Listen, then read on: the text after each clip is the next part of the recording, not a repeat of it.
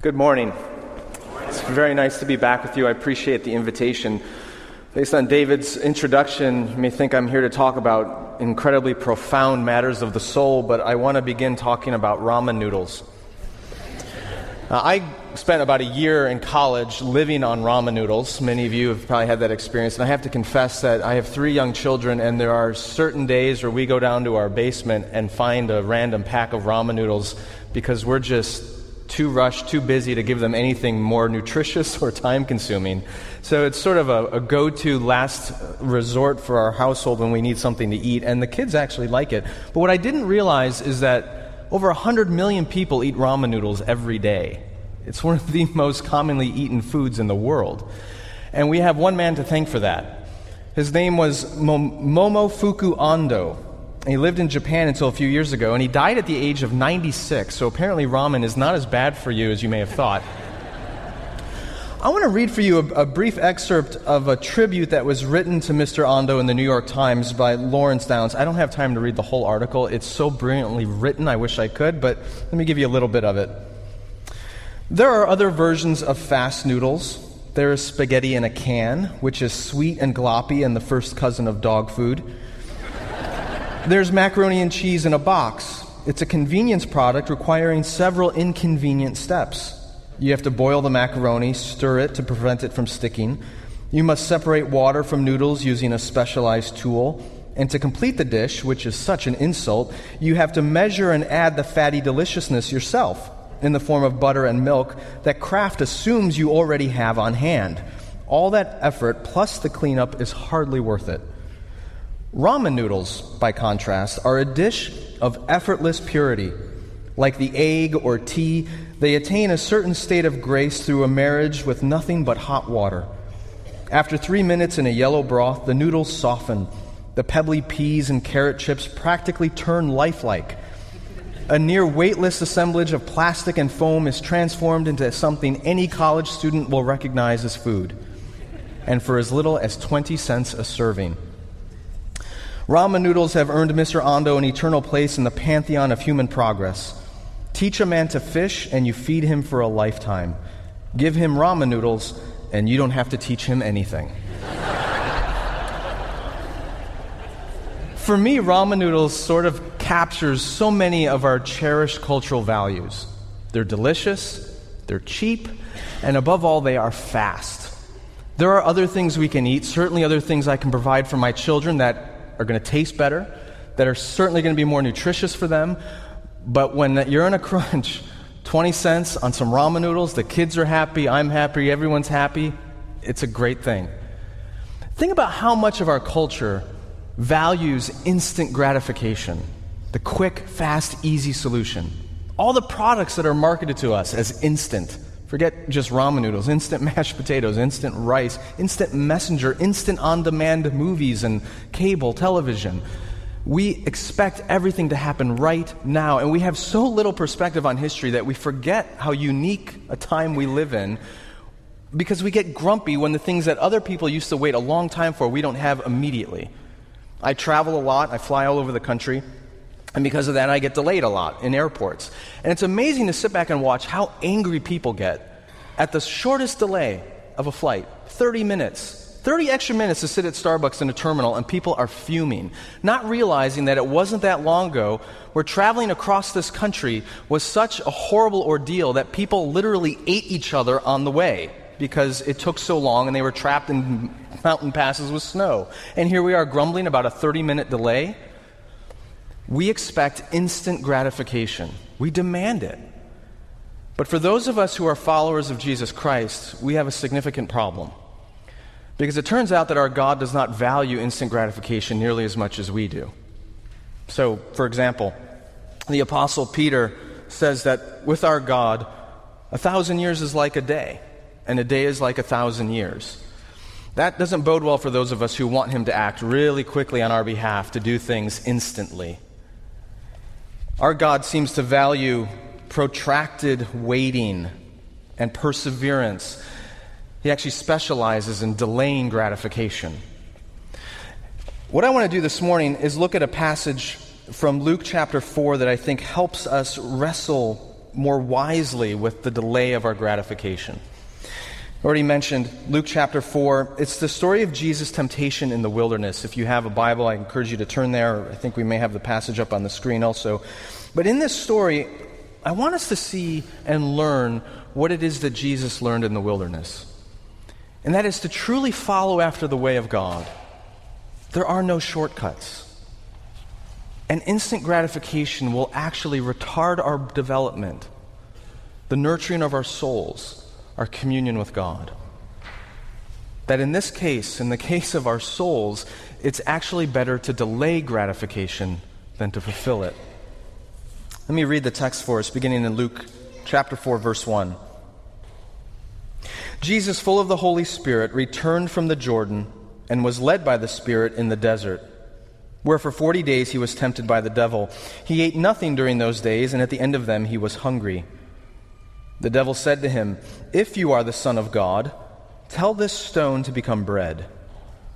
Jesus answered, "It is written, man does not live on bread alone." The devil led him up to a high place and showed him in an instant all the kingdoms of the world. And he said to him, "I will give you all their authority and splendor, for it has been given to me, and I can give it to anyone I want to. So if you worship me, it will all be yours." Jesus answered, "It is written, worship the Lord your God and serve him only." The devil led him to Jerusalem and had him stand on the highest point of the temple. "If you are the Son of God," he said, "throw yourself down from here, for it is written, he will command his angels concerning you to guard you carefully. They will lift you up in their hands so that you will not strike your foot against a stone." Jesus answered, "It says, do not put the Lord your God to the test." When the devil had finished all this tempting, he left him until an opportune time. The story begins with Jesus being led out into the wilderness for 40 days in the power of the Spirit. It's kind of an interesting way to begin one's public ministry, all alone in the wilderness. But there's an important bit of context here that I want to help you see. A number of the gospel writers, particularly Matthew, to a slightly lesser degree Luke, which we just read, construct a parallel in the early chapters of their account of Jesus. And the parallel is between Jesus as the Messiah of Israel and the ancient story of Israel itself. Let me give you an example. You know, after Jesus was born, he and his family had to flee Israel for Egypt because Herod wanted to kill the infant Jesus. They became refugees. Back in Genesis, God's people Israel also fled the promised land because of a famine and became refugees in Egypt. They stayed there for hundreds of years, eventually becoming slaves, and then we read the story of the Exodus, where Moses comes and liberates his people from slavery in Egypt, and they pass through the waters of the Red Sea before they go into the wilderness. Similarly, Jesus begins his public ministry by passing through the waters of baptism in the Jordan River, which happened in chapter 3 of Luke's Gospel. Immediately after passing through the waters of the Exodus story, the Israelites enter the wilderness, and they wander there in the wilderness for 40 years, led by God through the presence of the Spirit of God in a pillar of cloud by day and fire by night. Jesus, immediately after passing through the waters of baptism, is led by the Spirit into the wilderness, not for 40 years, but for 40 days. There's a parallel going on. What the gospel writers appear to be doing is saying to the reader that this Jesus, the Messiah of Israel, is fulfilling the purposes that God had for Israel, his people. But there's one significant difference. When God's people were in the wilderness for 40 years, they were tested. Their faith was challenged. And over and over and over again, the Israelites failed. They failed to exhibit faith. They failed to trust God. And as a result, God judged them and allowed an entire generation of Israelites to die in the wilderness before the next generation was allowed to enter the promised land. So the tension, if you were an ancient reader of the Gospels, you would probably pick up on this, is, okay, this Messiah of Israel now, who represents God's people, is being led into the wilderness for 40 days of testing. Is he going to fail like God's people did? Or will he withstand the test? That's the question that the reader brings to this text. How is Jesus going to fare as the Messiah of Israel? And the first temptation comes in verse 2. when after fasting for 40 days, the enemy comes to him and says, "If you are the Son of God, tell this stone to become bread." I don't know what you think when you read that, but I think it sounds like a pretty good idea. I mean, he's hungry. Bread's a practical solution to that. There's nothing immoral or ungodly about desiring food. There's nothing evil about making bread. So why not take the devil's advice? Do something useful. Do something practical.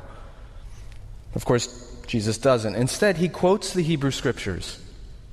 He says, "It is written that man shall not live by bread alone." Now, the full verse that he's quoting is actually from Deuteronomy chapter 8. And it continues this way: "Man shall not live by bread alone, but by every word that proceeds from the mouth of God." And what's interesting is this quote in Deuteronomy 8 is taken from the story of God's people Israel in the wilderness, trusting God to provide bread for them every day, manna from heaven, enough bread to satisfy all of their physical needs. So here's the tension that seems to be going on. The enemy comes along and says to Jesus, "You have this desire, you're hungry, fulfill it, satisfy it, meet the need right now." And in response, Jesus says, "Yeah, I have this desire for bread, I have this desire for food, but life is more than what I desire. Life is more than just satisfying my physical needs. True life proceeds from the mouth of God. True life is not found in my desires. True life is found in remaining faithful and obedient and in communion with the Father. We do not live by bread alone. We do not live merely by satisfying our desires, but by remaining connected to the will of God." Now, that's a relevant and important challenge for us because in our instant gratification culture, one of the things that we've done is we have deified personal desire. One thing that gets communicated to us over and over and over again is that the goal of life is the fulfilling of our personal desires. Now, it hasn't always been this way. Let me give you a little bit of history. About 150 years ago, depending on where exactly you're looking geographically, an interesting phenomenon started to happen. We started to make factories that were capable of manufacturing goods at a pace faster than people could actually use them. And this created a problem. Because in order to keep those factories open, in order to keep the economy humming, you needed people to buy and consume these products at a rate faster than they actually needed them. So a new industry was created to try to keep the engines of industry going and make people consume more than they wanted. And that industry is the modern advertising industry. In the late 1800s, early 1900s, a whole new form of advertising came about, which addressed not just what people needed, but trying to get people to want things they didn't yet need. I'll give you an example. In 1901, there was an advertising expert named Emily Fogg Mead. Listen to what she said. "We need advertising to ensure the diffusion of desire throughout the entire population. We're no longer concerned with a person's ability to pay, but only with their ability to want." It was during this era, right around the turn of the century, that all kinds of new and creative ways of getting you to want things were created. Even holidays were invented. Mother's Day, Father's Day were invented by a law passed by Congress, which was lobbied for by store owners. By the first large shopping stores in New York and Philadelphia, the owners of these stores went to Washington and said, "We need you to pass a law creating holidays that will get more people into our stores. You're welcome, mothers and fathers. It's a completely artificial holiday." De Beers, the diamond monopoly, created this belief that the only legitimate way to get engaged anymore is with a diamond solitaire ring. An idea that we all take as gospel truth these days that no one would have heard of 150 years ago.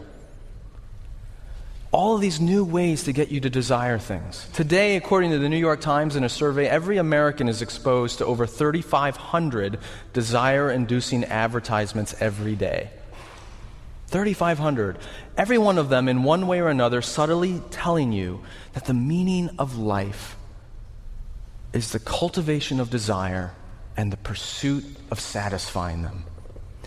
We've gone so far as a culture down this road that really the only unforgivable sin in America today is telling somebody that their desire cannot or should not be fulfilled.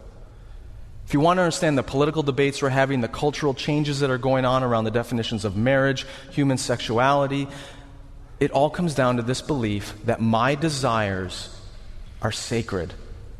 And who are you to tell me that I cannot fulfill them? We have deified personal desire.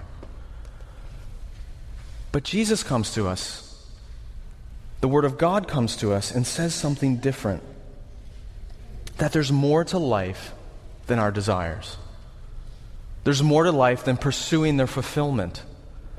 We do not live because of what we desire. We are not defined by what we desire. A meaningful life is not the one that has all those desires fulfilled, but true life comes from remaining in communion with the one who made us.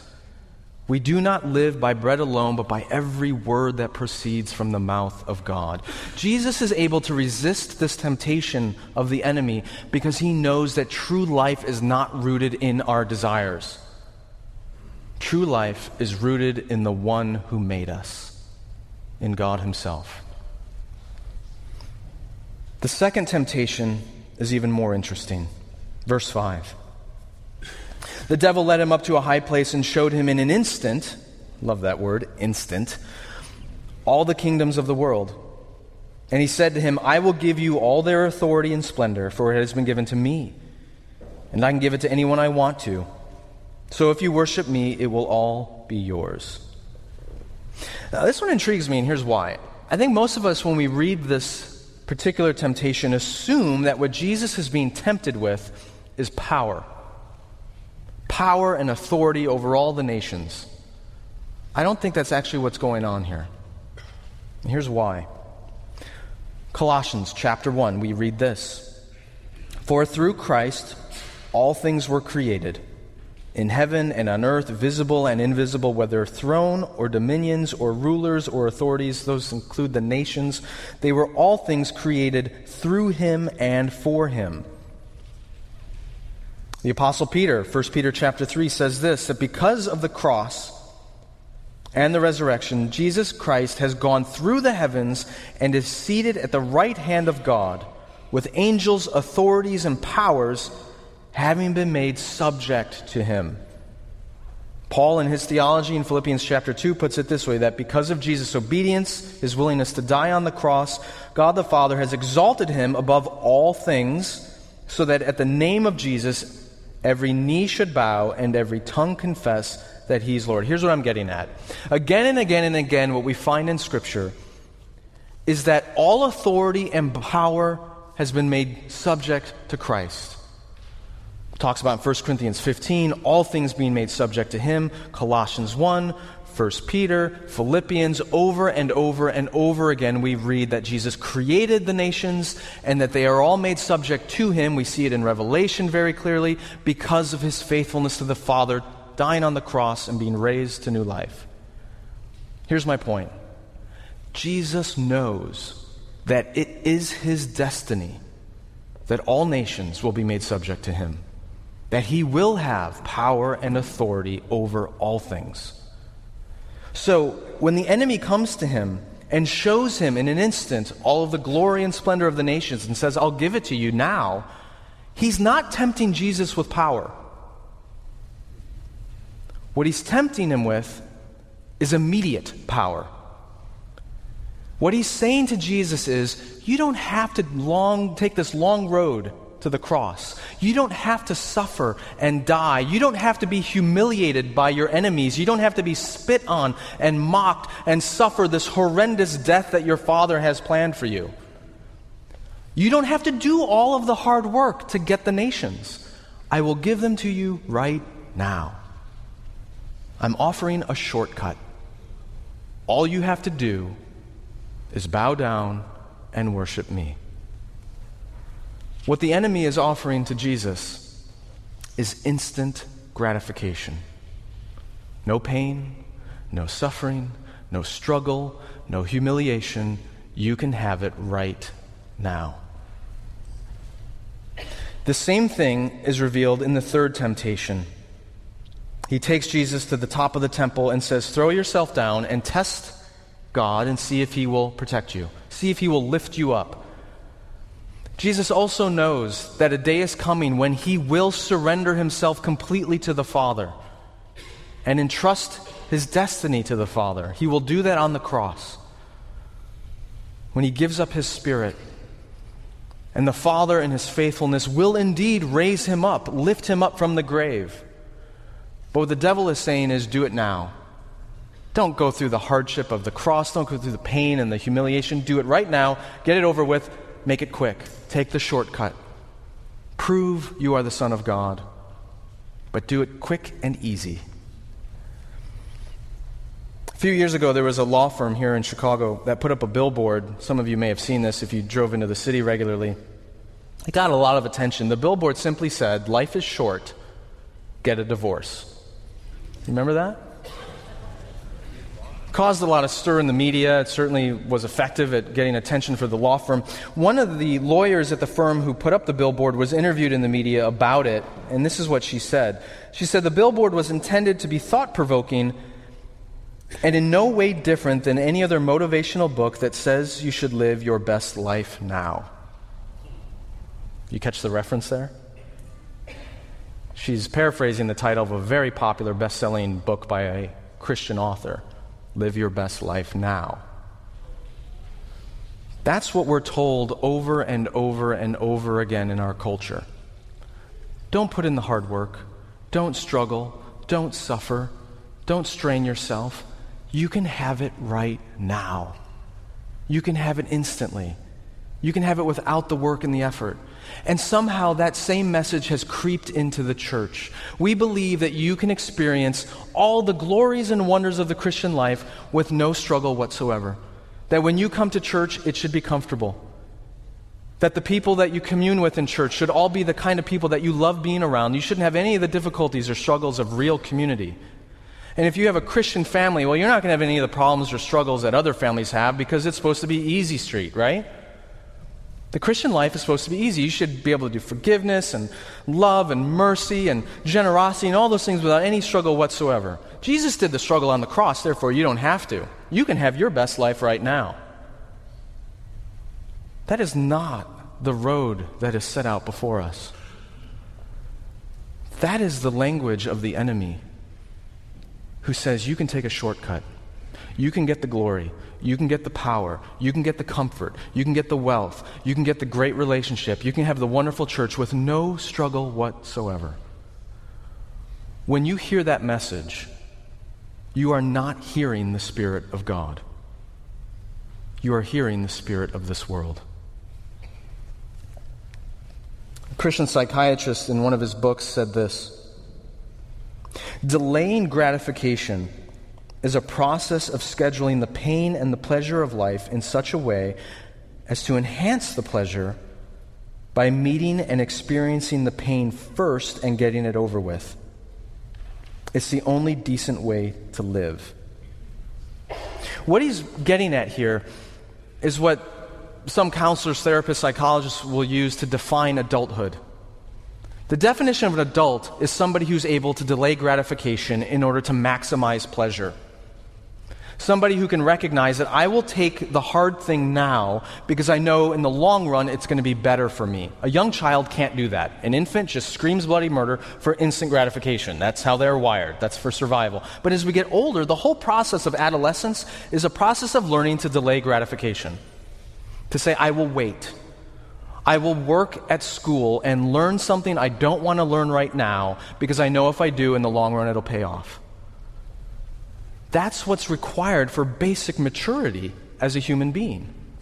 That's what's required to develop our bodies, to become athletes, to become gifted musicians, singers. These folks up here had to work for a long time to learn the skills and persevere, sometimes through hard struggle, in order to gain a skill that now probably brings them great joy, and certainly does to all of us. We recognize that that's simple wisdom of life. Work hard in school now so you can work less later. Save now so you can enjoy later. Eat healthy now so you can live long later. Exercise now so that your body's healthy later. But somehow the logic of this falls apart when we come into the church. We think somehow our spiritual lives should be exempt from that rule of life. that it should all be easy all the time. And Jesus recognizes the foolishness of this logic. You see, what Jesus realizes is that even though the enemy is offering him instant gratification, what the Father is offering to him is infinite gratification.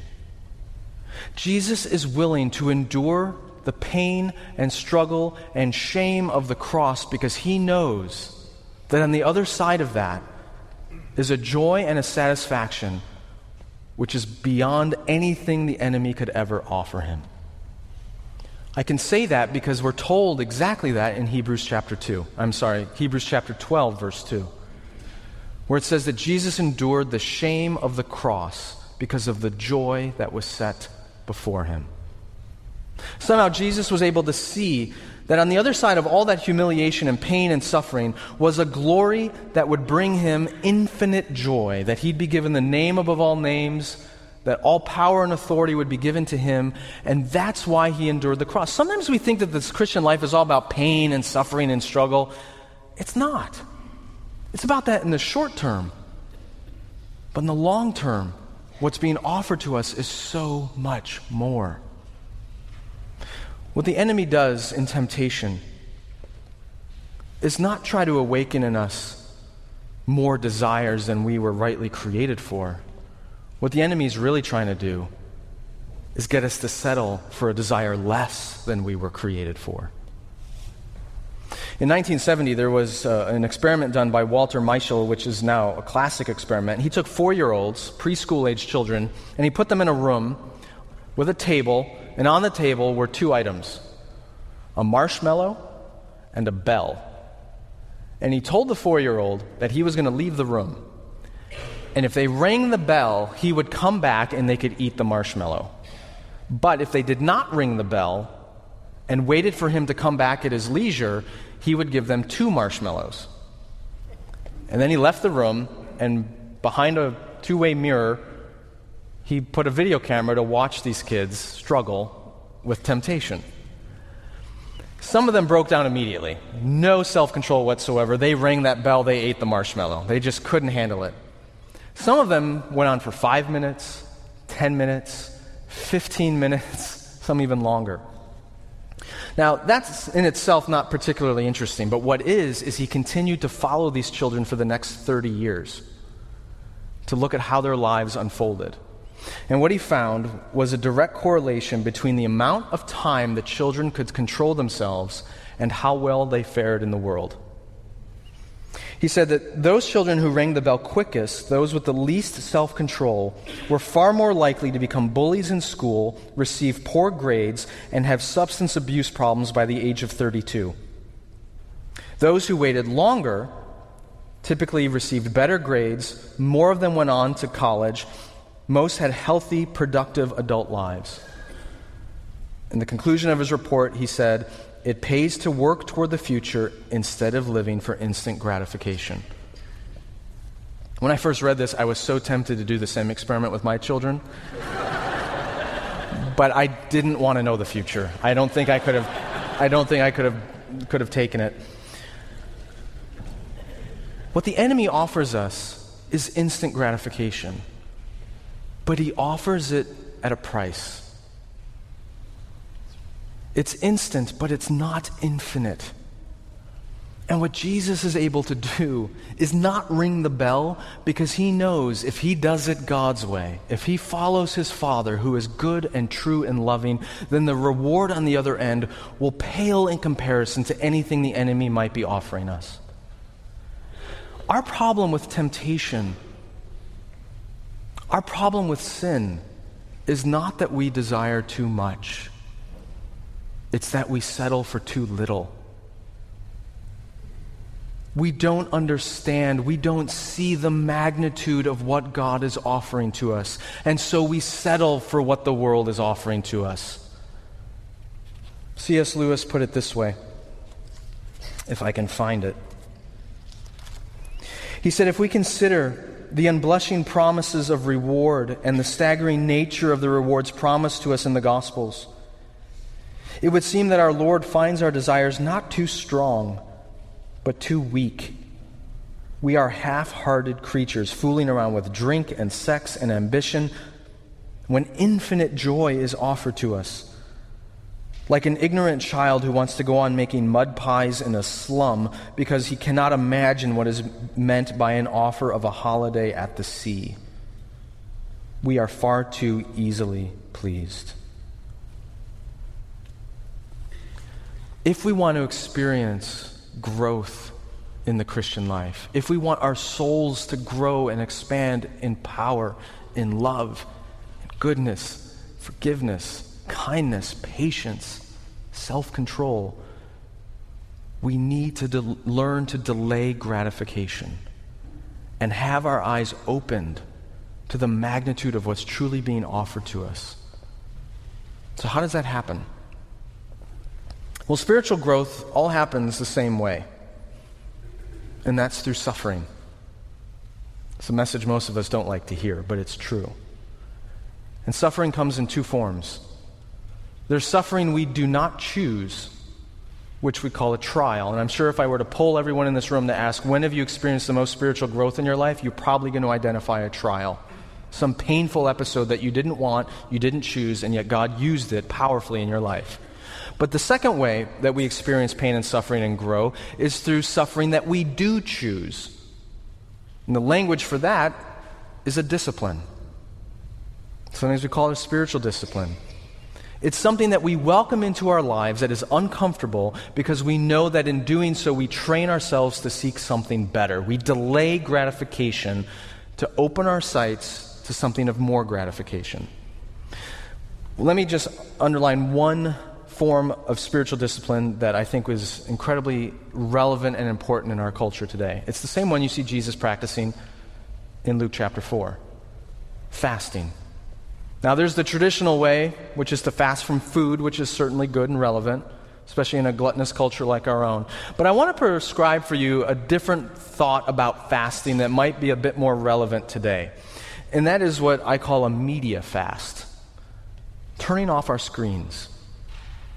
A day, an afternoon, an evening, a week, I don't know, where you turn off your screens.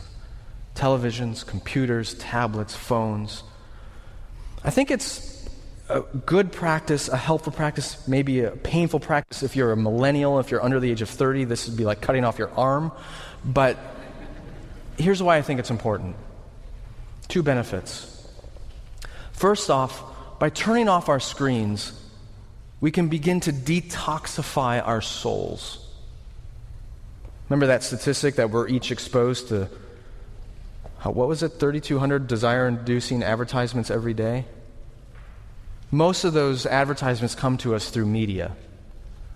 When we turn off the media, we have an opportunity to just step back and rest for a minute and actually begin to realize how driven we are by the messages we receive through our devices all the time, telling us to want more, to desire more, to pursue more, comparing ourselves to some other idiot on Facebook who only puts up the very best parts of their life to compare to the very worst of ours. All that stuff is not good for our souls. And it makes us believe that the meaning of life is pursuing the things that the world tells us to pursue. By turning it off, we have an opportunity to begin to detoxify, to let those things out of our system, to flush them out, and to regain some perspective.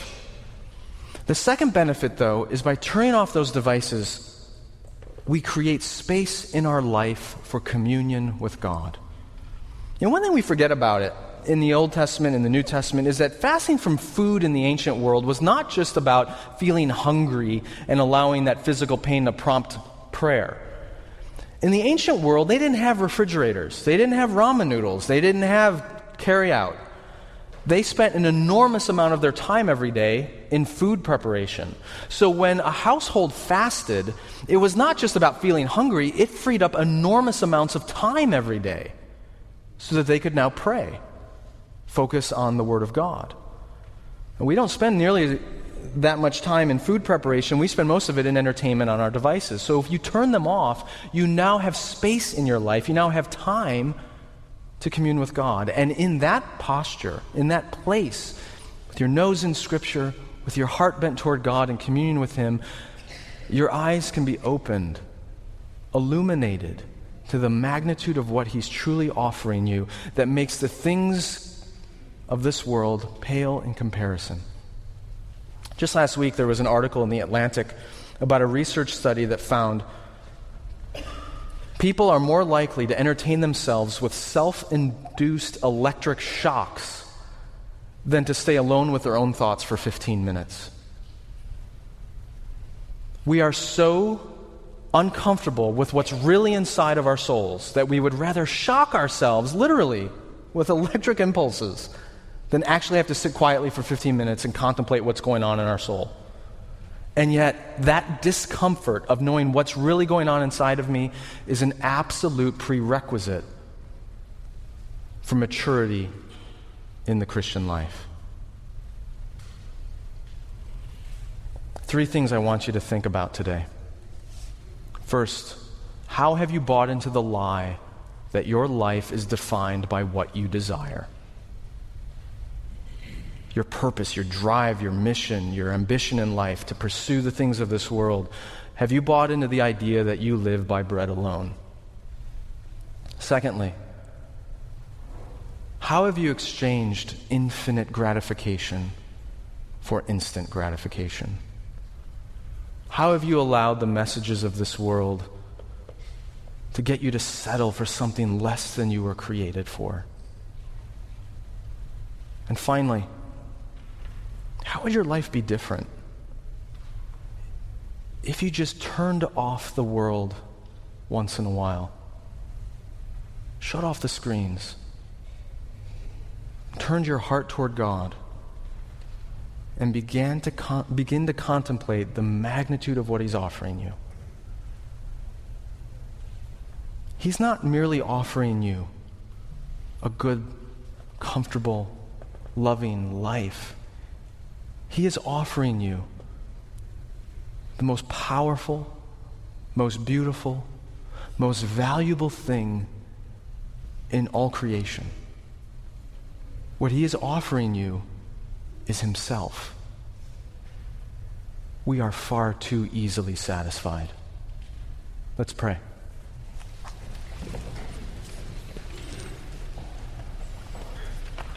Our gracious Father, we are feeble, we are weak, we are dust. We settle too easily for the temptations of the enemy and this world. I pray for myself and for my sisters and brothers here that you would meet us in our weakness. By your grace, you would open our eyes to what you are truly offering us. And in the vision and the glory of who you are, would we find the strength to resist temptation. And you would deliver us from evil and equip us to pursue you, throwing off the sin that so easily entangles us, so that we might acquire that which is of infinite value. And Lord, in the process of seeking after you, may we be a light to others in this world, to this culture that is so lost in desire and instant gratification. May they see in us something different, something better, something truer. That by the lifting up of your Son in the church, you would draw all people to yourself. This we pray in the name of Jesus Christ our Lord, who lives and reigns with you and the Holy Spirit as one God, now and forever. Amen.